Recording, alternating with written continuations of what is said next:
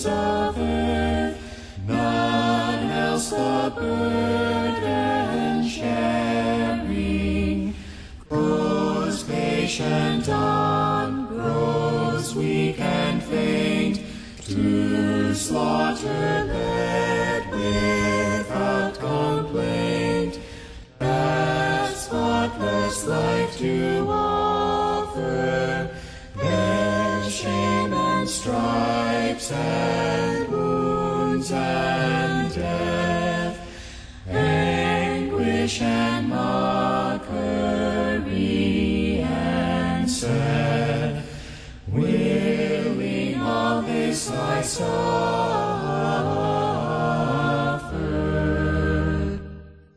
And that is A Lamb Goes Uncomplaining Forth, and you are listening, here we go, to Tuesday, April 9th, Rumination in the Year of Our Lord 2019. I'm Pastor Tom Baker, and as is our custom, we take a look at the hymn for the following Sunday. And there were actually two hymns for the following Sunday. The one is A Lamb Goes Uncomplaining Forth. The other one was All Glory, Laud, and Honor. We've chosen A Lamb Goes Uncomplaining Forth, and you'll find that out in a moment. But first of all, I want to say that Pastor Mark Smith is on another assignment right now, so he will not be with us today. And we want to indicate that we're just about ready to go into Holy Week, Palm Sunday. What was interesting is that the readings for Palm Sunday really don't talk about so much Jesus coming into Jerusalem on a donkey. It's also known as the Sunday of Christ's Passion. In fact, one of the readings is so long, it's 2 chapters long. And then that's one of the gospel readings they have. Another of the gospel readings is a little shorter, but it's still pretty long, and it's John 12:20-43. So what we're going to do is take a look at this hymn, and we're going to make a point. There are a number of hymns that can be sung by any religion. I always remember going out on campouts with the youth, the Walther League, etc., and we would sing hymns like, "They'll know we are Christians by our love, by our love." And I kept thinking, well, you know, there's nothing in the hymn that doesn't permit a Muslim to sing that. They know we are Muslims by our love. Or a Jew. They know we are Jewish by our love. In fact, love seems to be one of the big ingredients in almost all religions, in contrast to Christianity, where the big word isn't so much just love, but gift. See, it's one thing for you to have an idol that wants you to love others. It's quite another thing for you to have a God that loves you more than you ever can love anybody else. And that's, of course, Christianity. We're taking a look at a hymn that a Muslim could not sing, that a person who's Jewish could not sing, that a person who's not a Christian could not sing. This is a very, very good hymn, and we ought not be surprised because it was written by Paul Gerhardt, one of the great hymnal writers after the time of the Lutheran Reformation. He just really knew how to put together phrases from the Bible. Now, the hymn I'm looking at has 3 texts, Isaiah 53, Exodus 12, and John 1. But you could put 20 more down. See, this is a nice thing about Lutheran hymnody. Though it may not always simply just tell a Bible verse, it often uses Bible verses to bring across our understanding. So let's, without further ado, take a look. This is a great hymn to use for children who want to know, what did Jesus do that was so great? Who is Jesus? So it begins. A lamb goes uncomplaining forth, the guilt of sinners bearing, and laden with the sins of earth, none else the burden sharing. Goes patient on, grows weak and faint, to slaughter led without complaint.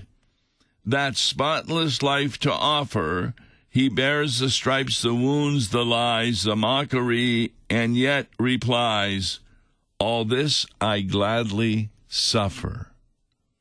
Now you can understand why no other religion can possibly sing this hymn, except for those who are Christians, because it has the very ingredient of Christianity that differentiates us from every other religion.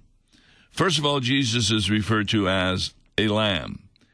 Where's that? Well, John the Baptizer. Behold, the Lamb of God who has come to take away the sins of the world. And that's almost the first line. The Lamb goes uncomplaining forth, the guilt of sinners bearing.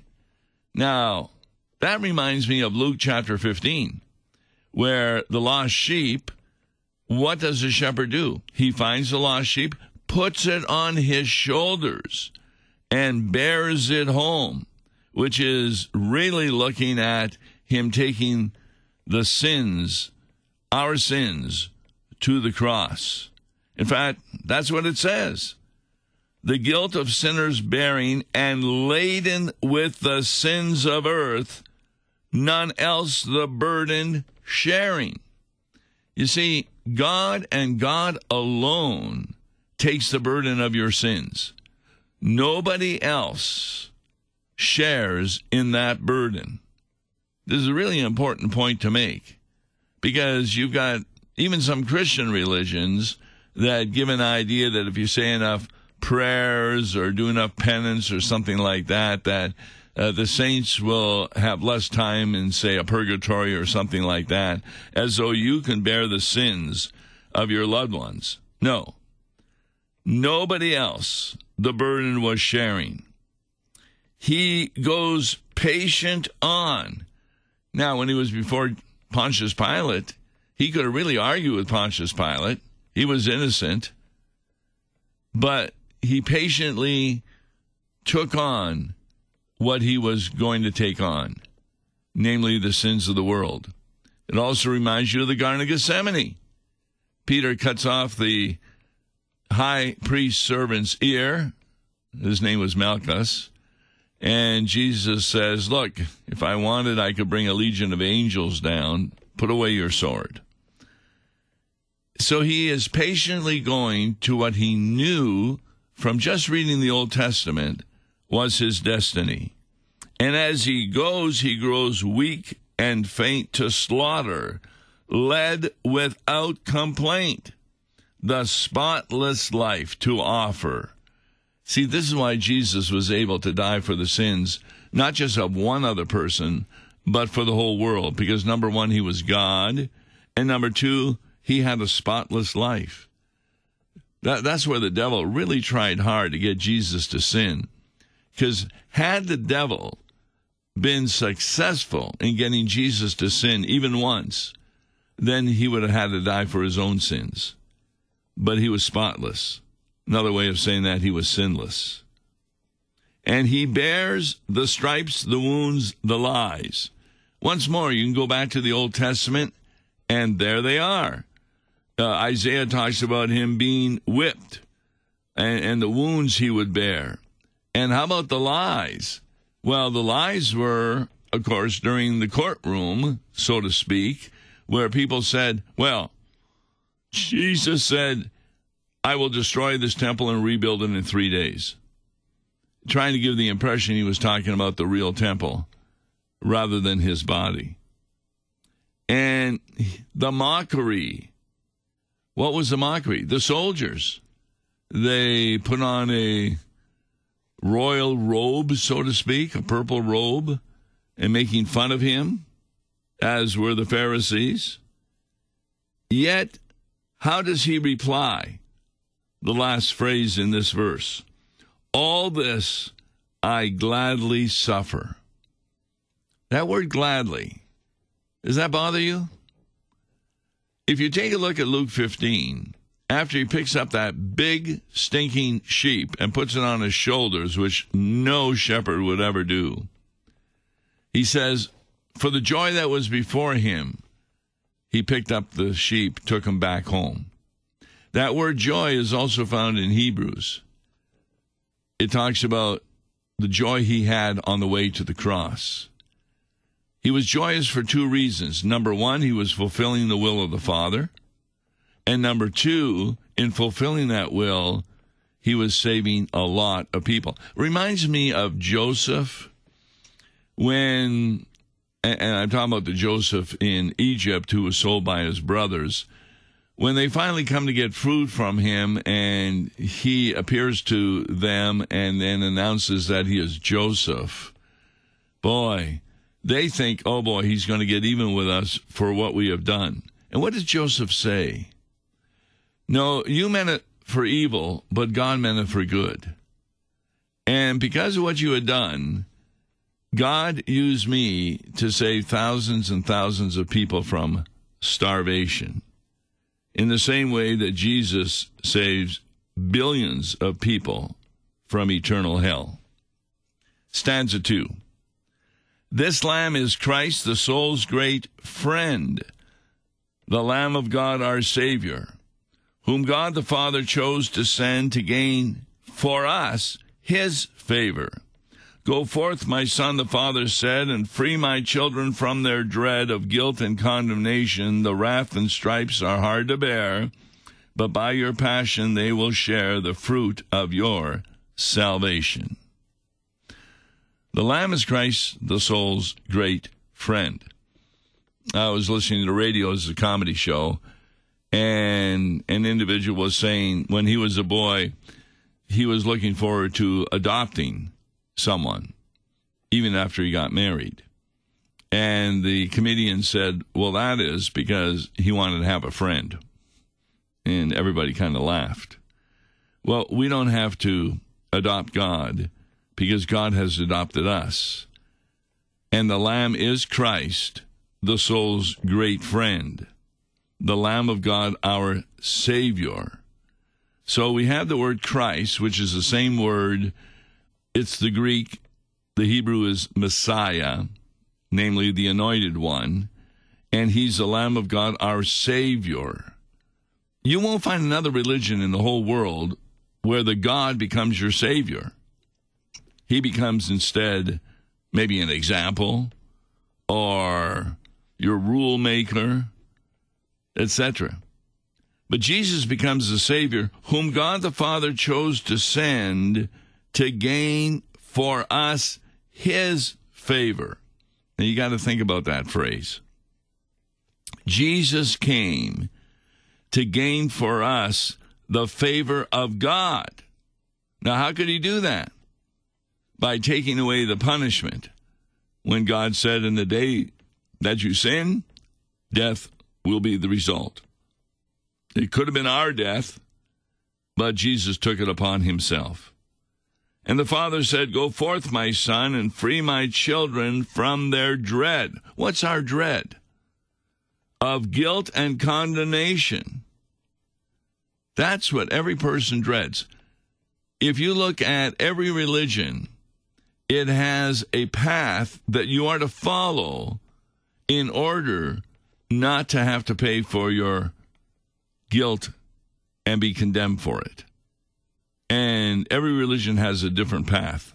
In Christianity, the path is one that Jesus walks for you, and he carries you on his shoulders in doing that. Yes, the wrath and stripes are hard to bear, but by your passion they will share the fruit of your salvation. By whose passion? By the passion of Jesus, by his suffering, his crucifixion. They will share the fruit of your salvation. What's the fruit of salvation? It's the forgiveness of sins. It's the robe of righteousness. It's the many, many promises found in the gospel. I will never leave you nor forsake you. No temptation will come to you beyond what you're able to endure. Call upon me in the day of trouble. I will deliver you. And these are shared with us by means of the holy sacraments of baptism and the Lord's Supper. Stanza 3.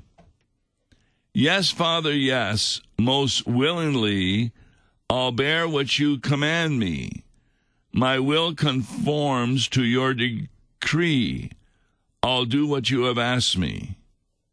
O wondrous love, what have you done? The Father offers up his Son, desiring our salvation. O love, how strong you are to save. You lay the one into the grave who built the earth's foundation. Boy, Gerhard really has some great words there.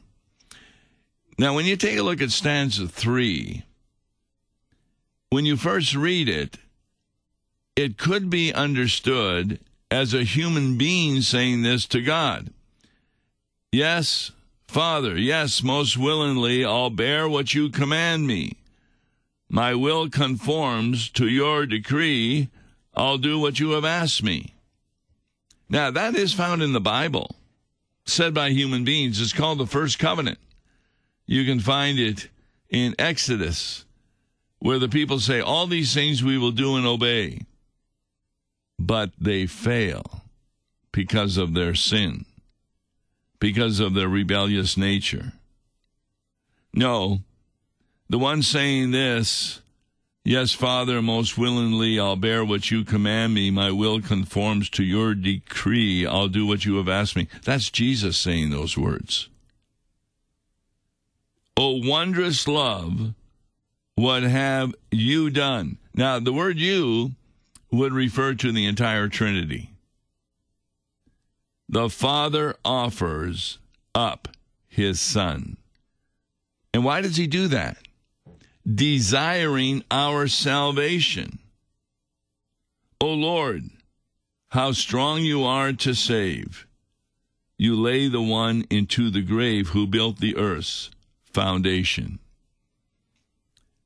Yeah, I remember, was it Augustine who talked about this? I could be wrong on this one. But it's interesting that when Jesus was crucified, he was crucified on a wooden cross that he himself had created at the beginning of the world. He created wood. The spikes, the metal that were put inside him, he also had created. The thorns, which embedded his skull, that plant he also had created. And this is where Gerhard kind of says, you lay the one into the grave who built the earth's foundation. And the earth's foundation, of course, is the ground. And yet, Jesus, the Creator, is laid in the earth's foundation. Last week I was giving a Lenten sermon to a few congregations, and I thirst. And I borrowed this from Martin Charlemagne, who said, when Jesus said, I thirst, all the waters of creation wanted to rush to comfort him, but they were told to stand back, and no water came to him, because he had to endure until the fulfillment of the promise of Psalm 22 came true, that he would be thirsty. Final stanza, 4. Lord, when your glory I shall see, and taste your kingdom's pleasure, your blood my royal robe shall be, my joy beyond all measure. When I appear before your throne, your righteousness shall be my crown. With these I need not hide me, but there in garments richly wrought, as your own bride shall we be brought to stand in joy beside you. Now, I'm sure this stanza could be understood in regard to Judgment Day. When your glory I shall see, reminds me of Job. With my own eyes I will see him, which means he has to have a new body after the resurrection. And taste your kingdom's pleasure. Remember, Jesus talks about not drinking of the wine again until the kingdom of God comes. Your blood my royal robe shall be. That's talked about a number of times in the Bible, that you're wearing the robe of righteousness. And that you received at your baptism. It kind of reminds me of the parable of what we call the prodigal son.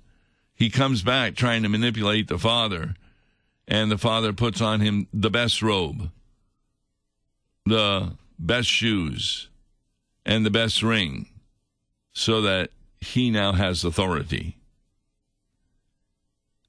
My joy beyond all measure. When I appear before your throne, your righteousness shall be my crown. This is really important to understand that. Nobody is going to heaven unless God the Father regards them as totally righteous in his sight. And the way that occurs in Christianity, simply by believing the message of the gospel, God, therefore, declares you to be wearing the robe of Christ's righteousness. And therefore, you don't have to hide yourself from God. You can come before him fully dressed in the robe of Christ's righteousness, and there in garments richly wrought, as your own bride shall we be brought to stand in joy beside you. Now, there's no doubt that that could be Judgment Day. But upon further reflection, I got to think, I don't know if Paul Gerhardt had this in mind, this actually occurs for the Christian here on earth. Lord, when your glory I shall see, and taste your kingdom's pleasure, your blood my royal robe shall be. Doesn't that remind you that we've already tasted the kingdom's pleasure because of baptism? We've had our sins forgiven. We've had the Holy Spirit in us. And in the Lord's Supper, we receive the very blood of Jesus as well as his body. And how many of us, after going through a divine service, do not have joy beyond all measure? When I appear before your throne, it's no mistake that the altar in the church is often regarded as the throne. And remember, the Holy of Holies, people were not allowed into except for the high priest on the Day of Atonement. But now, all those who are confirmed to receive the body and blood of Christ can come forward. And we also go to the throne, so to speak, to do our baptisms. Your righteousness shall be my crown.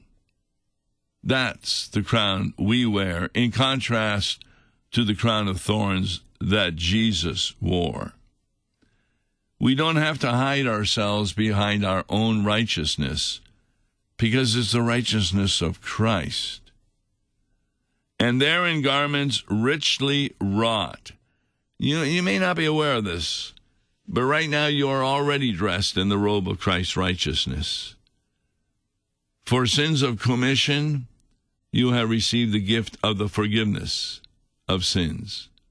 And for sins of omission, that is, good works you are unable to do or haven't done, you also receive the gift of the robe of righteousness. So from God's point of view, both kinds of sins are evaporated in the blood of Christ, who died on the cross. As your own bride shall we be brought to stand in joy beside you. Now that can definitely be referring to Judgment Day. And there's no doubt that that picture is found again and again. Jesus is the groom. We are the bride, the Holy Christian Church. But I believe that we're right now the bride of Christ as members of the Holy Christian Church, which is the kingdom of God here on earth, or sometimes understood as the kingdom of heaven. Because there's three heavens. There's the heaven called the Holy Christian Church. Then when we die, the interim between the time of our death and Judgment Day, and after Judgment Day, the heavenly kingdom where we live eternally with Jesus Christ, face to face. So if somebody wants to ask you Who is this Jesus you're worshiping? A Lamb Goes Uncomplaining Forth by Paul Gerhardt would be a great resource for them to look at, to understand not only who Jesus is, but what he did for the whole world. I'm Tom Baker. You've been listening to Law and Gospel on this April the 9th in the year of our Lord 2019. Tomorrow is a Bible study for congregations and people in homes wanting to listen, whereby they can talk about it afterwards. God bless. Listen to Law and Gospel each weekday morning at 9:30 on KFUO. For a tax-deductible gift to Law and Gospel, please make your check payable to Concordia Mission Society and mail it to Tom Baker, P.O. Box 28910, St. Louis, Missouri 63132. To give online, visit lawandgospel101.com or call toll-free 1-877-267-1962. Views and opinions expressed on Worldwide KFUO may not represent the official position of the management or ownership of KFUO, the Lutheran Church Missouri Synod. If you'd like to comment on programs or topics heard on Worldwide KFUO, write us at KFUO, 1333 South Kirkwood Road, St. Louis, Missouri 63122. You can also leave a question or comment on our comment line at 314-996-1542. We are the messenger of good news, Worldwide KFUO.